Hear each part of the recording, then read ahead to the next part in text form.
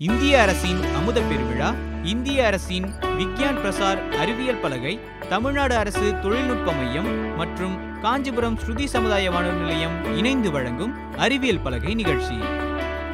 அறிவியல் பலகையின் மூத்த ஒருங்கிணைப்பாளர்கள், சமுதாய வானொலியின் வழிகாட்டி டாக்டர் ஆர் ஸ்ரீதர் ஐயா அவர்கள், மதிப்பிற்குரிய பி ஸ்ரீகுமார் ஐயா அவர்கள் மற்றும் மதிப்பிற்குரிய டிவிவி வெங்கடேஸ்வரன் ஐயா அவர்கள்.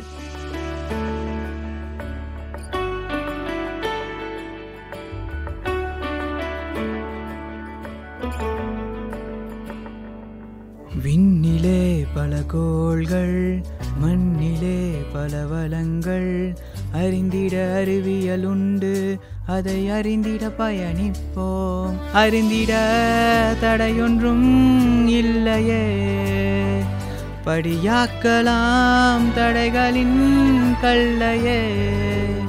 அறிவியல் அறிந்திட, அறிவியல் அறிந்திட,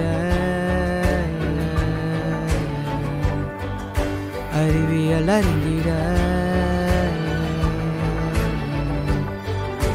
அறிவியல் அறிந்திட. ஸ்ருதி சமுதாய வானொலியின் அறிவியல் பலகை நிகழ்ச்சி தயாரிப்பு குழு, நிகழ்ச்சி ஒருங்கிணைப்பு நம் ஸ்ருதி சமுதாய வானொலியின் இயக்குனர் மற்றும் ஸ்ரீ சங்கரா கலை மற்றும் அறிவியல் கல்லூரியின் முதல்வர் முனைவர் கலைராம வெங்கடேசன் ஐயா அவர்கள். தயாரிப்பு மேற்பார்வை doctor RK. Balachander. Editing RJ. Gopal. பல கோடி உயிர்கள் பூமியில் உண்டு, நுண்ணுயிரி கூட உயிர் வாழ்ந்திடும். நீரின்றி உலகில் உயிர் வாழ்வதில்லை, இலை கூட இங்கு வீணாவதில்லை. உயிர் வாழ்ந்திட தடையொன்றும் இல்லையே, படியாக்கலாம் தடைகளின் கல்லையே. அறிவியல் அறிந்திட, அறிவியல் அறிந்திட, அறிவியல் அறிந்திட,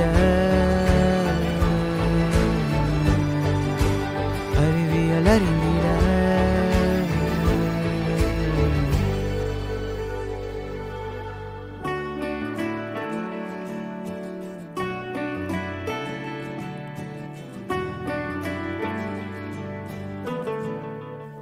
பூமியில் உள்ள தனிமங்கள் சேர்ந்து சேர்மங்களாக உருவானதே.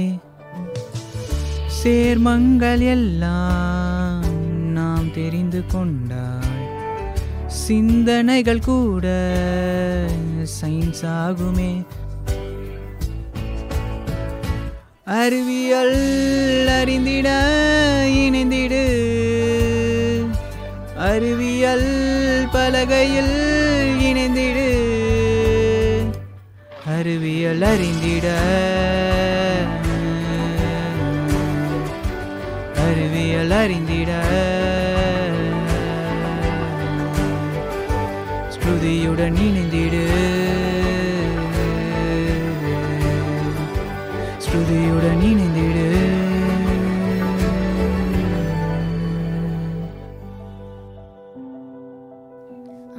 நீங்க கேட்டுட்டு இருக்கிறது ஸ்ருதி 90.8 சமுதாய வானொலி. இது காற்றிலே வரும் காஞ்சியின் குரல். இன்னைக்கு நம்ம அறிவியல் பலகை நிகழ்ச்சியில அத்தியாயம் 13 கேட்க போறோம். நான் உங்க ஆர்ஜே ஐஸ்வர்யா. போன அறிவியல் பலகை நிகழ்ச்சியில நம்ம கோடாங்கி நிலாவை பத்தி நிறையாவே சொல்லியிருப்பாரு. நிலா இல்லைன்னா பூமி என்ன ஆகும், நிலா பூமியை சுத்தி வர எவ்வளோ நாள் ஆகுது, இது மாதிரியான பல தகவல்களை நம்ம கேட்டிருப்போம். இன்னைக்கு நம்ம கோடாங்கி நிலாவை பத்தி இன்னும் பல சுவாரஸ்யமான தகவல்களை சொல்ல வந்திருக்காரு. வாங்க கோடாங்கி.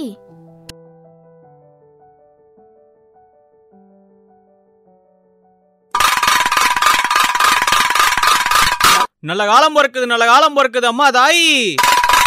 மாயி மகமாயி மணிமந்திர சேகரியே, ஆயி உமை அகிலாண்ட ஈஸ்வரியே, தேவி ஜக்கம்மா ராக்கு சொடல. நீ நல்ல வாக்கு சொல்லு, நீ நல்ல செய்தி சொல்லு. மக்களா கேளுங்க மகமாயி வாக்கு இது, ஜனங்களா கேளுங்க ஜக்கம்மா வாக்கு இது.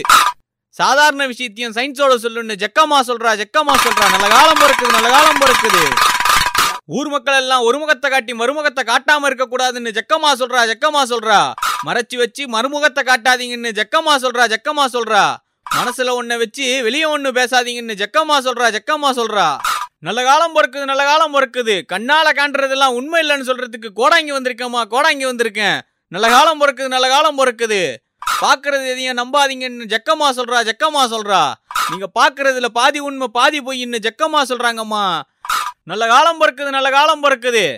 அண்ணன் கோடாங்கி அண்ணன், எங்க வீட்டுல ஏதாச்சும் நல்லது கெட்டது இருக்கா? நான் என்ன தாயி சொல்ல போறேன்? ஜக்கம்மா சொல்றத நான் உங்ககிட்ட சொல்ல போறேன். அம்புட்டு தான் தாயி. ஆமா, பார்க்க படிச்ச புள்ள மாதிரி இருக்கியே, ஏன் தாயி?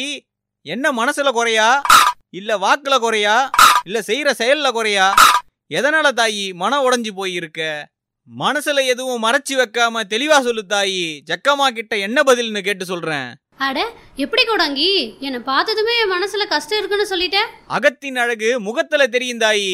மனசுல ஒண்ணும் வச்சுக்காம பட்டுன்னு சொல்லு, பதில கேட்டு சொல்றேன். அதெல்லாம் பெருசா ஒன்றும் இல்லை கோடாங்கி. பேசும்போது ஒரு முகத்தை காட்டி பேசுறாங்க, பின்னாடி போய் வேற ஒரு முகத்தை காட்டுறாங்க. என்னதான் மனுஷங்களோ, மனசுலாம் ரொம்ப வலிக்குது கோடாங்கி. அதை தான் யோசிச்சுட்டு இருந்தேன். ஆனா இது நீ எப்படி கரெக்டா கண்டுபிடிச்சேன்னு தெரியலையே. காலையில இருந்து ஜக்கம்மா சொல்றான்னு நான் இதை பத்தி தான் தாயி சொல்லிக்கிட்டு இருக்கேன். அகத்தின் அழகு முகத்துல தெரியன்றது இருக்கட்டும், ஆனா எல்லாருக்கும் ரெண்டு முகம் தாயி. ஒரு பக்கம் முகத்தை காட்டினா மறுபக்க முகத்தை காட்டாம தான் தாயி இருக்காங்க பல பேரு. அது மனுஷனோட இயல்பு தாயி. மனுஷனுக்கு முன்ன ஒரு முகமும் பின்னாடி ஒரு முகமும் இருக்குன்னு பெரியவங்க சொல்லுவாங்க தாயி. அது மாதிரிதான் நீயும் நினைச்சு இப்ப கவலைப்படுற. அதை பத்தி நினைச்சு யோசிக்க ஒண்ணுமே இல்ல தாயி. அதுவும் இயற்கையும் ஒண்ணு. நீ அதை பத்தி யோசிக்காம உன்னோட வேலையை பண்ணு தாயி. வாழ்க்கை நல்லா இருக்கும். நீ வேற கோடாங்கி, நானே மனசு உடைஞ்சு போயிருக்கேன். நீ வேற இயற்கையும் மனுஷங்களும் ஒண்ணுன்னு காலையிலே காமெடி பண்ணிட்டு இருக்க. உண்மையதான் தாயி சொல்றேன். இயற்கையும் மனுஷன் காட்டுற இந்த முகமும் ஒண்ணுதான் தாயி. உதாரணத்துக்கு ஒண்ணு சொல்றேன் தாயி, கேட்டு தெரிஞ்சுக்க. நல்ல காலம் பிறக்குது. முதல்ல நேத்து என்ன நாளுன்னு சொல்லு தாயி. நேத்து என்ன கோடாங்கி? திங்கக்கிழமை. நேத்து திங்கக்கிழமை மட்டும் இல்ல தாயி, வேற ஒரு முக்கியமான நாள். அது என்னன்னு ஞாபகப்படுத்தி சொல்லு தாயி. நேத்து பௌர்ணமி. அதை தானே கோடாங்கி கேட்ட? அதேதான் தாயி, நேத்து பௌர்ணமி. அதை பத்தி தான் நான் கேட்டேன். அது சரி கோடாங்கி, நான் சொன்னதுக்கும் நீ பௌர்ணமி பத்தி சொல்றதுக்கும் என்ன சம்பந்தம்? நான் மனுஷங்க என்கிட்ட ஒரு மாதிரி பேசுறாங்க, பின்னாடி போய் வேற மாதிரி பேசுறாங்க. என்கிட்ட ஒரு முகத்தை காட்டிட்டு பின்னாடி போய் வேற ஒரு முகத்தை காட்டுறாங்கன்னு சொன்னேன். இது என்ன நீ பௌர்ணமி கூட லிங்க் பண்ணிட்டு இருக்க? அது என்ன கோடாங்கி? சொல்றேன் தாயி, எப்படி மனுஷங்கள்லாம் ஒரு முகத்தை மட்டுமே காட்டுறாங்களோ அதே மாதிரி நிலவோட ஒரு பக்கத்தை மட்டும்தான் தாயி நம்மளால பார்க்க முடியும். அதனாலதான் பௌர்ணமியும் மனுஷனையும் சேர்த்து சொன்னேன் தாயி. என்ன கோடாங்கி, நிலாவை நம்ம ஒரு பக்கம் தான் பாக்குறோமா? என்ன சொல்ற? நாங்க தான் நிலாவை முழுசா பாக்குறோமே. இல்ல தாயி, நிலாவை நம்ம பாக்குறது ஒரு பக்கம் மட்டும்தான். நிலாவோட மறுபக்கத்தை நம்மளால பூமியில இருந்து பார்க்க முடியாது தாயி. அது எப்படி கோடாங்கி? நிலா தன்னை சுத்திக்கிட்டு பூமியை சுத்தும் போது ரெண்டு பக்கம் தானே தெரியும். நீ என்ன ஒரு பக்கம் தான் தெரியும்னு சொல்ற? அதெல்லாம் இல்ல, ரெண்டு பக்கமும் தெரியும். பூமி தன்னைத்தானே சுத்திக்க எடுத்துக்கிற காலம் 24 மணி நேரம் தாயி. உங்களுக்கு தான் தெரியுமே, ஒரு நாளைக்கு 24 மணி நேரம். அதில் தான் சூரியன் உதிர்ச்சி மறையிறதும் இரவு வர்றதும் இது எல்லாமே அந்த 24 மணி நேரத்திலேயே நடக்குது தாயி. ஆனால் பூமி சூரியனை சுத்துறதுக்கு 365 நாட்கள் ஆகுது தாயி. அதை தான் நம்ம ஒரு வருஷம்னு சொல்கிறோம். இது ஒரு நாளைக்கு 24 மணி நேரம் அதையே தானா சுற்றி சூரியனையும் 365 நாள்ல சுத்தி வருது தாயி. கோடாங்கி, இதுதான் எனக்கே தெரியுமே, நான் ஸ்கூல்லே படிச்சிருக்கனே. நீ என்ன புதுசா சொல்ற மாதிரி சொல்ற? காரணம் இருக்கு தாயி. சரி தாயி, நீங்க படிச்சிருக்கீங்கன்னு சொல்றீங்கல்ல, எப்படி பூமி சுத்துறத நான் சொன்னனோ அதே மாதிரி நிலவு சுத்துறத உங்களால சொல்ல முடியுமா தாயி? அதுக்கு என்ன கோடாங்கி, சொல்லிட்டா போச்சு. இதெல்லாம் நான் படிச்சிருக்கனே. பூமியை நிலா சுத்தி முடிக்கிறதுக்கு 27.3 நாள் ஆகும். நிலா தன்னைத்தானே சுத்துறதுக்கும் 27 நாள் ஆகும். ரெண்டுமே 27 நாளே சுத்தி முடிச்சிடும். சரியா சொன்னீங்க தாயி. பரவாயில்லையே, உங்களுக்கும் தெரிஞ்சிருக்கு. நல்ல காலம் பிறக்குது. நீங்க சொன்ன மாதிரி நிலா பூமியை சுத்தி வர்றதுக்கு 27.3 நாட்கள் எடுத்துக்குது. அதே மாதிரி நிலா தன்னைத்தானே சுத்துறதுக்கு 27 நாட்கள் எடுத்துக்குது. இதனாலதான் தாயி நிலாவோட ஒரு பக்கத்தை மட்டும்தான் நம்ம பார்த்துக்கிட்டு இருக்கோம்னு சொன்னேன். அது எப்படி கோடாங்கி இல்லைன்னு சொல்ற? நான் தான் சொல்றேன்ல, நிலா தன்னைத்தானே சுத்துறதுக்கு 27 நாள் எடுத்துக்குதுல. ஒரு பக்கம் சுத்தும் பொழுது இன்னொரு பக்கமும் நம்மளுக்கு தெரியும்ல. நீ எப்படி இல்லைன்னு சொல்ற? சொல்றேன் தாயி, பூமியோட ஈர்ப்பு விசையினால தான் நிலா நம்மள இயற்கையா அமைஞ்ச சேட்டலைட் மாதிரி பூமியே சுத்திக்கிட்டு இருக்கு தாயி. இது எப்படி ஒரே பக்கம் மட்டும்தான் நம்மளுக்கு தெரியற மாதிரி சுத்துதுன்றத சிம்பிளா நம்மளே செக் பண்ணி பார்க்கலாம் தாயி. ஒன்றும் இல்லை, உங்களுடைய கையை அப்படியே உங்க கண்ணுக்கு முன்னாடி நீட்டு தாயி. இப்போ உங்க தலை தான் பூமின்னு வச்சுக்க தாயி. பூமியிலிருந்து நீ நிலான்ற உன் கையை பார்த்துக்கிட்டு இருக்க தாயி. இப்போ கொஞ்சம் கொஞ்சமா உன்னை சுத்துறா மாதிரி இந்த கையை எடுத்துட்டு வா தாயி. இப்போ உன் காது கிட்ட அந்த கை வரும்போது ஆட்டோமேட்டிக்கா உன்னோட கையோட பின்பக்கம் மட்டும் உன் முகத்தை பார்த்தா மாதிரியே திரும்பும் தாயி. இதுக்கு காரணம் என்னன்னா, உன் கை நீ சுத்துற திசைக்கேற்ற மாதிரி உன் கூடயே சேர்ந்து சுத்துது தாயி. இதனால தான் உன்னால உன் கையோட பின்பக்கத்தை மட்டுமே பார்த்து இந்த வட்டத்தை போட முடியுது தாயி. அட ஆமா கோடாங்கி, ஆட்டோமேட்டிக்கா என் கை பின்பக்கம் மட்டுமே எனக்கு தெரியற மாதிரி சுத்துச்சு. அது எப்படி சாத்தியம் கோடாங்கி? இதுக்கு என்ன காரணம்னா, பூமியை நிலா சுத்துற அளவும் நிலாவை அதுவே சுத்திக்கிற அளவும் ஒரே மாதிரி இருக்கிறது ஒரு காரணம்னு சொல்றாங்க தாயி. ஆனா இதோட இன்னொரு காரணம் என்னன்னு கேட்டேன்னா, பூமியோட ஈர்ப்பு விசை தாயி. பூமியோட ஈர்ப்பு விசை நிலாவோட ஒரு பக்கத்தை மட்டும் கையில பிடிச்சிட்டு இருக்க மாதிரி இருக்கு தாயி. அதனால தான் இது இப்படி தெரியுது தாயி. இதை டைடலி லாக்குடுன்னு சொல்லுவாங்க தாயி. இதனால தான் இது பூமியை பார்த்தா மாதிரியே ஒரு பக்கத்தை வச்சு சுத்திக்கிட்டே இருக்கு தாயி பூமியை. அட ஆமா கோடாங்கி, உண்மையிலுமே அப்போ நம்ம நிலாவோட ஒரு பக்கம் மட்டும்தான் இது வரைக்கும் பார்த்துருக்கோமா? ஆமாம் தாயி, இது வரைக்கும் நம்மளால பார்க்க முடிஞ்சது நிலாவோட ஒரு பக்கத்தை மட்டும்தான். ஆனா நிலவுல போய் நம்ம ஆராய்ச்சி பண்றதுல நிலாவோட மறுபக்கத்தையும் பார்த்துருக்கோம் தாயி. இவ்வளவு ஏன் தாயி, நிலாவில் தண்ணி இருக்கா, நிலாவில் என்னென்னலாம் இருக்கு, இது மாதிரி நிலாவே ஆராய்ச்சி பண்ணுது தாயி நம்மளுடைய இஸ்ரோ. மனுஷன் வானத்துல எட்டி பார்த்திருந்த நிலாவை இறங்கி சோதனை பண்ற நிலைமைக்கு வளர்ந்துருக்கானா, இதுக்கு மனிதனோட பரிணாம வளர்ச்சி தான் தாயி காரணம் அப்படின்னு நான் சொல்லல, ஜக்கம்மா சொல்றா. நல்ல காலம் பிறக்குது. இது மாதிரி பல சாதனைகளை இஸ்ரோ படைக்க போகுதுன்னு ஜக்கம்மா சொல்றா. நல்ல காலம் பிறக்குது. இவ்வளோ சொல்றல, பூமியை விட நிலா எவ்வளோ சின்னது? அதுல என்ன சந்தேகம் தாயி, நிலா பூமியோட சின்னதுதான். அப்படின்னா நிலா பூமியை விட சின்னது தானே? அப்போ நிலா சூரியனை விட எவ்வளோ சின்னது? ஆமா தாயி, சூரியன் 400 மடங்கு பெருசுன்னு கூட சொல்லலாம் தாயி. சூரியன் நிலாவை விட பெருசு தானே? அப்ப ஏன் கோடாங்கி நிலாவும் சூரியனும் நம்மளுக்கு கண்ணுக்கு ஒரே சைஸ்ல தெரியுது? சரியா கேட்டீங்க தாயி. சொல்றேன் கேளுங்க. சூரியனு நிலாவும் ஒரே சைஸ்ல தான் தாயி நம்ம கண்ணுக்கு தெரியுது. ஆனா அது உண்மை கிடையாது தாயி. இதையும் தான் உங்ககிட்டயே சொன்னனே, கண்ணால பாக்குறதும் போய், காதால கேட்கறதும் போய், தீர விசாரிக்கிறதே மெய் தாயி. கண்ணால பாக்குறது எதையுமே நம்பிடாதீங்க. ஒரு முகத்தை காட்டி மறுமுகத்தை காட்டி பேசுவாங்கன்னு சொன்னனே தாயி, அது நிலாவுக்கும் பொருந்தும் சூரியனுக்கும் பொருந்தும் தாயி. நம்ம கண்ணுக்கு தெரிகிற சூரியன் பூமியை விட்டு ரொம்ப தொலைவில் இருக்கு தாயி. ஆனால் நிலா நம்ம பூமிக்கு பக்கத்தில் இருக்கு தாயி. இப்போ உதாரணத்துக்கு உங்க முன்னாடி நான் இங்கே நிற்கிறேன், அந்த கோடியில் ஒருத்தர் நிற்கிறாருல, அவர் உங்களுக்கு எப்படி தாயி தெரிகிறாரு? நீ என்ன கொஞ்சம் கிட்ட தெரியுற, அவர் கொஞ்சம் தூரமா தெரியுறாரு. சரி தாயி, அளவுல எப்படி தெரியுறோன்னு சொல்லு தாயி. அளவுல என்ன, 2 பேரும் ஒரே மாதிரி தான் இருக்கீங்க, பெருசா வித்தியாசம் எதுவும் இல்லையே. சரி தாயி, ஒரு நிமிஷம் இரு. ஐயா இங்க கொஞ்சம் வாங்க ஐயா. தாயி இப்போ சொல்லு தாயி, யார் அளவுல பெருசா சிறுசா இருக்காங்கன்னு. என்ன கோடாங்கி, அவர் உன்னை விட இவ்வளவு ஹைட்டா இருக்காரு? ஆமாம் தாயி, இதேதான் சூரியனுக்கும் நிலாவுக்கும் நடக்குது தாயி.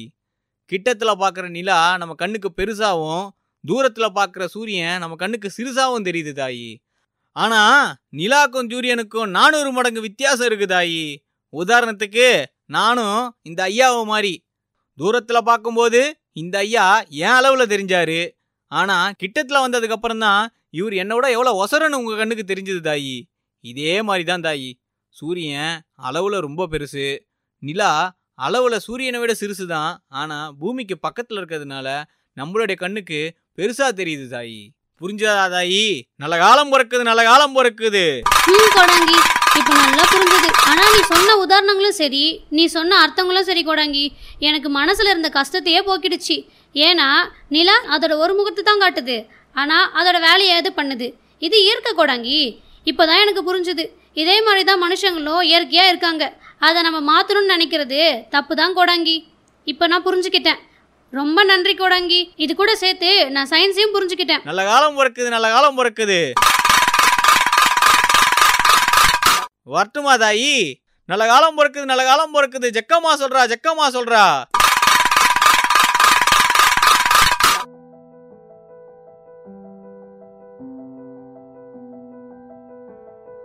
பா எவ்வளோ நல்லா நிலாவை பற்றி சொன்னார் நம்ம கோடாங்கி. சரி, மனுஷனுக்கு தண்ணின்றது ரொம்ப தேவையானதாக இருக்குது, ரொம்ப அத்தியாவசியமான ஒன்றும் கூட. டாக்டர்ஸே 5லேருந்து 6 லிட்டராவது ஒரு நாளைக்கு எடுத்துக்கணும்னு சொல்லிட்டு சஜஸ்ட் பண்ணுறாங்க. அப்படிப்பட்ட தண்ணியை பற்றி இன்னைக்கு நம்ம 4 அறிவியல் செக்மெண்ட்டில் கேட்டு தெரிஞ்சுக்கலாம். நீரின்றி அமையாது உலகு. ஒரு நாளைக்கு ஒரு மனுஷன் 14லேருந்து 15 கப்பு, அதாவது 3.7 லிட்டர்லேருந்து 4 லிட்டர் வரைக்கும் தண்ணி குடிக்கணும். ஆனால் நம்மள பல பேர் தண்ணியே குடிக்கிறதில்ல. இருந்தாலும் நம்ம குடிக்கிற தண்ணி நல்ல தண்ணி தானா? ஆர்ஓ வாட்டர், கேன் வாட்டர்லாம் குடிக்கலாமா? நான் முன்னாடியே சொன்ன மாதிரி ஒரு நாளைக்கு 3லேருந்து 4 லிட்டர் வரைக்கும் தண்ணி குடிக்கணும்னு எல்லா டாக்டர்ஸும் சொல்கிறாங்க. ஏன் அப்படின்னா நம்ம மூளையும் இதயமும் 73% தண்ணினால தான் உருவாயிருக்குங்க. ஏன் நுரையீரல் கூட 83% தண்ணினால தான் உருவாயிருக்கு. இது போல சொல்லிகிட்டே போகலாம். நம்ம மனித உடம்பே 60% தண்ணினால தாங்க உருவாயிருக்கு. இதனால தான் நம்ம உடம்புக்கு தண்ணி முக்கியமாக தேவைப்படுது. இப்போ நம்ம உடம்புக்கு தண்ணி ஏன் தேவைன்னு பார்த்தோம். இப்போ தண்ணியை பற்றி பார்ப்போம். தண்ணி அப்படின்னா நமக்கு ஞாபகம் வருது கடல், ஏரி, குளம், ஆறு, இது மாதிரி நிறைய இருக்கு. ஆனால் தண்ணினா என்னன்னு நம்ம சயின்டிஃபிக்காக பார்க்கும்போது 2 ஹைட்ரஜனும் 1 ஆக்சிஜனும் சேர்ந்தது தான் தண்ணின்னு சொல்லுவாங்க. நம்ம முன்னாடியே சொன்ன நீர்நிலைகள்ல இருந்து தண்ணி ஆவியா மாறி மலை மேகங்கள்ல இருந்து நமக்கு மழையா கிடைக்குதுன்னு சின்ன வயசுல நம்ம படிச்சிருக்கோம். இன்னும் நம்ம தண்ணியை உத்து பார்த்தோம்னா, உத்து பார்க்கறதுனா நம்ம நார்மலா பார்க்கறது இல்லைங்க, நுண்ணோக்கி மூலமா, அதாவது மைக்ரோஸ்கோப். அப்படி நம்ம மைக்ரோஸ்கோப் மூலமா பார்க்கும்போது தண்ணியில இருக்கிற நுண்ணுயிரிகள், அதாவது மைக்ரோ ஆர்கானிசம்ஸ் எல்லாம் நமக்கு தெரியும். உங்க மைண்ட் வாய்ஸ் எங்களுக்கு கேட்குது, எங்க கிட்ட எங்கடா மைக்ரோஸ்கோப் இருக்குது, அதெல்லாம் வாங்குற அளவுக்கு அவ்வளவு வசதியான ஆளா நாங்க அப்படின்னு தானே கேக்குறீங்க. அதுக்கும் நாங்க ஒரு ஐடியா வச்சிருக்கோம். அது என்னன்னு கேட்டீங்கன்னா, நம்ம சின்ன வயசுல திருவிழால வாங்கி விளையாடின லேசர் லைட் தாங்க. இது செஞ்சு பார்க்க நமக்கு தேவையான விஷயம் 3 தாங்க. 1 லேசர் லைட்டு, இன்னொன்னு சிரஞ்சி, அப்புறம் தண்ணி. முதல்ல ஒரு சிரஞ்சில தண்ணி எடுத்துக்கோங்க. அப்புறம் அந்த சிரஞ்சியோட நீடல்ல 1 டிராப் தண்ணி இருக்கிற மாதிரி வச்சுக்கோங்க. அப்புறம் லேசர் லைட் எடுத்து அந்த வாட்டர் டிராப்ல நீங்க அடிச்சு பாத்தீங்கன்னா அதுல இருக்கிற மைக்ரோ ஆர்கானிசம் எல்லாம் நமக்கு தெரியும். ஒண்ணுமே தெரியலையே. என்னடா தெரியலன்னு பாக்குறீங்களா? முக்கியமான விஷயம், லைட் ஆஃப் பண்ணிட்டு பாருங்க. இது மூலமா தண்ணியில இருக்கிற மைக்ரோ ஆர்கானிசம் எல்லாத்தையும் நம்மளால ஈஸியா பார்க்க முடியும். இந்த மைக்ரோ ஆர்கானிசம்ல நல்லதும் இருக்கு, கெட்டதும் இருக்கு. அது மட்டும் இல்லாம தண்ணியில நிறைய மினரல்ஸ்னு சொல்லக்கூடிய தாது உப்புகளும் இருக்கு. இதுல நம்ம உடம்புக்கு தேவையான மெக்னீசியம், கால்சியம் போன்ற சத்துக்களும் இருக்கு. இப்ப நம்ம குடிக்கிற தண்ணி நல்ல தண்ணி தானா, அது நம்ம குடிக்கிறதுக்கு ஏத்தது தானா அப்படின்னு வரும்போது அதுல இருக்கிற மைக்ரோ ஆர்கானிசம்ஸ், தாது உப்புகள், இது எல்லாம் சரியான அளவுல இருக்கிறது ரொம்ப முக்கியம். இதனாலதான் தண்ணிய சூடு பண்ணி குடிக்கிறாங்க. ஏன் அப்படின்னா 100 டிகிரிக்கு மேல தண்ணியை கொதிக்க வைக்கும் போது பாக்டீரியா, வைரஸ் இது எல்லாமே அழிஞ்சிடும். அது கூடவே மைக்ரோ ஆர்கானிசம்ஸும் அழிஞ்சிடும். பட் இருந்தாலுமே நமக்கு அந்த தண்ணி குடிக்கிறதுக்கு ஏத்ததா தான் இருக்கும். ஆனா அந்த தண்ணியை நம்ம கொதிக்க வைக்கிறதுனால பாக்டீரியா, வைரஸ், மைக்ரோ ஆர்கானிசம்ஸ் இது எல்லாமே அழியுமே தவிர அதுல இருக்க சால்ட் கண்டென்ட்டோட அளவை நம்மளால மாற்ற முடியாது. இந்த சால்ட் கண்டென்ட்டோட அளவு அது எந்த ஏரியால இருக்கு அப்படின்றத பொறுத்து வேறுபடும். இதைத்தான் டிடிஎஸ் அப்படின்னு சொல்லுவாங்க, அதாவது டோட்டல் டிசால்வ்டு சாலிட் அப்படின்னு சொல்லுவாங்க. இது தண்ணியில எந்த அளவுக்கு இருக்கு அப்படின்றத பிபிஎம் அப்படின்னு சொல்லக்கூடிய மெஷர்மெண்ட்ல அளவிடுவாங்க. பிபிஎம்மோட ஃபுல் ஃபார்ம் என்னன்னு பாத்தீங்கன்னா பார்ட் பெர் மில்லியன்ஸ் அப்படின்னு சொல்லுவாங்க. நம்ம குடிக்கக்கூடிய தண்ணியில இருக்கிற டிடிஎஸ், அதாவது டோட்டல் டிசால்வ்டு சாலிட்ஸ் அப்படின்னு சொல்லக்கூடிய சால்ட் கண்டென்ட்டோட அளவை குறிக்கிறது தான் இந்த பிபிஎம். பொதுவா மனிதர்களாகிய நாம் குடிக்கிற தண்ணியில இருக்கிற டிடிஎஸோட அளவு 500க்கு கீழே இருந்துச்சுன்னா அது சரியான குவாலிட்டியான தண்ணி அப்படின்னு சொல்றாங்க. அதுவே 500க்கு மேல இருந்து நாம அந்த தண்ணியை குடிச்சோம்னா நம்ம உடம்புல இருக்கிற கிட்னி, ஹார்ட் போன்ற உறுப்புகள்ல பிரச்சனை வர்றதுக்கு அதிக வாய்ப்பு இருக்கு அப்படின்னு சொல்றாங்க. அதே சமயம் நம்ம குடிக்கக்கூடிய தண்ணியினோட டிடிஎஸ் அளவு 500க்கு கீழே இருந்து நம்ம சுற்றி இருக்கக்கூடிய நீர்நிலைகள்ல தொழிற்சாலைகளுடைய கழிவு நீர் கலந்து நீர் மாசுபட்டு இருந்து நாம அதை குடிச்சோம்னா அதனாலயும் நம்ம உடம்புல பல பிரச்சனைகள் வர்றதுக்கு வாய்ப்பு இருக்கு.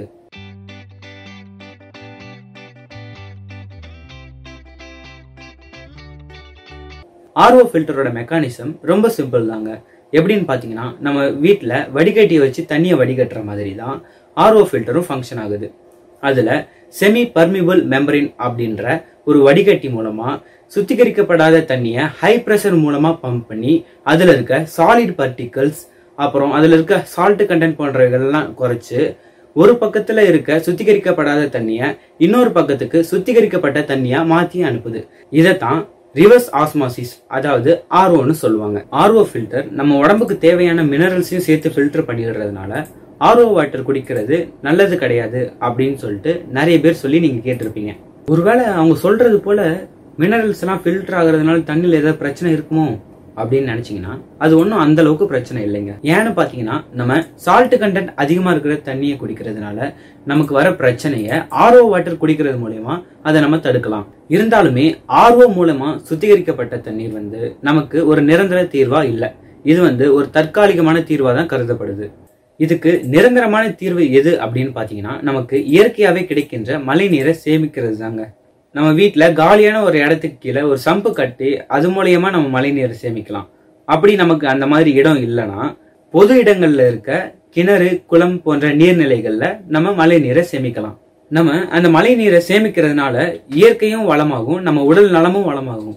மழை நீரை சேமிக்கிறது மூலயமா தண்ணியில இருக்க டிடிஎஸோட அளவை பெருமளவு நம்ம எதிர்காலத்துல குறைக்க முடியும். அது மட்டும் இல்லாம மழை நீரை சேமிக்கிறதுனால இயற்கையும் வளமாகும், நம்ம உடல் நலமும் வளமாகும். ஆர்ஓ வாட்டர் என்பது ஒரு தற்காலிகமான தீர்வு தான் அப்படின்னு நம்ம பார்த்தோம். நிரந்தர தீர்வை கொண்டு வர்றது அது நம்ம கையில தான் இருக்கு. அதனால மழை நீரை சேமிக்கிறது ஒருவருடைய கடமையா நினைச்சு அதை சரியா செய்யுங்க. ஓ, தண்ணியில இவ்வளோ விஷயம் இருக்கா? நானும் இப்பதான் நார்மல் வாட்டருக்கும் ஆர்ஓ வாட்டருக்கும் இருக்கிற வித்தியாசத்தை தெரிஞ்சுக்கிட்டேன். நீங்களும் இனிமே தண்ணி குடிக்கும்போது இதை பத்தி யோசிப்பீங்கன்னு நம்புறேன். இதோட இன்னைக்கு அறிவியல் பலகை நிகழ்ச்சி முடிவடைந்தது. இதே மாதிரி வேற ஒரு அறிவியல் பலகை நிகழ்ச்சியில சந்திக்கும் வரை உங்களிடமிருந்து விடைபெறுவது நான் உங்க ஆர்ஜே ஐஸ்வர்யா. இன்றைய அறிவியல் பலகை நிகழ்ச்சியை அமைத்து வழங்கியவர்கள் சட்டைப்பயில் சயின்ஸ் நிகழ்ச்சியில் ஆர்ஜே ஹரி மற்றும் ஆர்ஜே சரண்யா, நாளும் அறிவியல் நிகழ்ச்சியில் ஆர்ஜே தீனதயாளன்.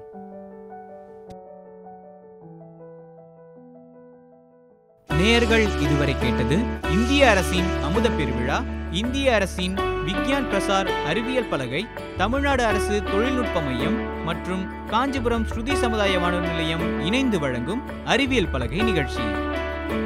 அறிவியல் பலகையின் மூத்த ஒருங்கிணைப்பாளர்கள் சமுதாய வானொலியின் வழிகாட்டி டாக்டர் ஆர் ஸ்ரீதர் ஐயா அவர்கள், மதிப்பிற்குரிய பி ஸ்ரீகுமார் ஐயா அவர்கள் மற்றும் மதிப்பிற்குரிய டிவிவி வெங்கடேஸ்வரன் ஐயா அவர்கள்.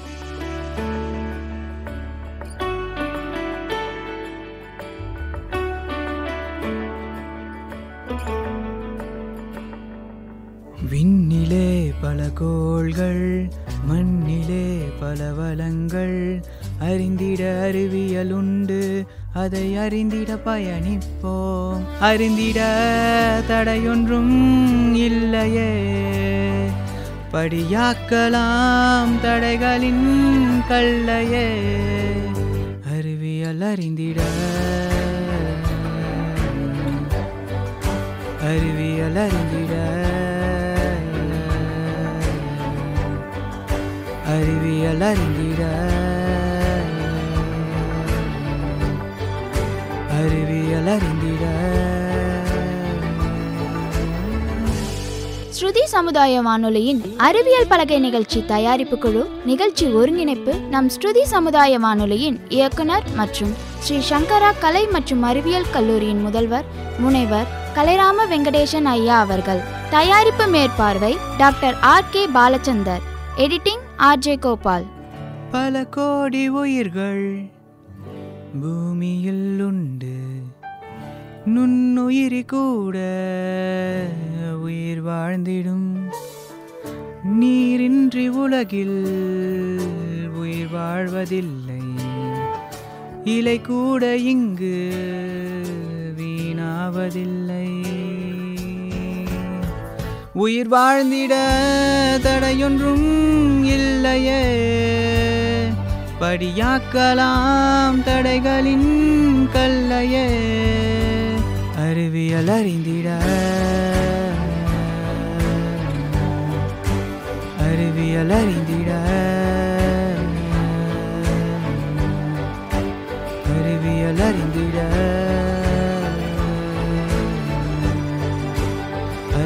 அறிவியல் அறிந்திட.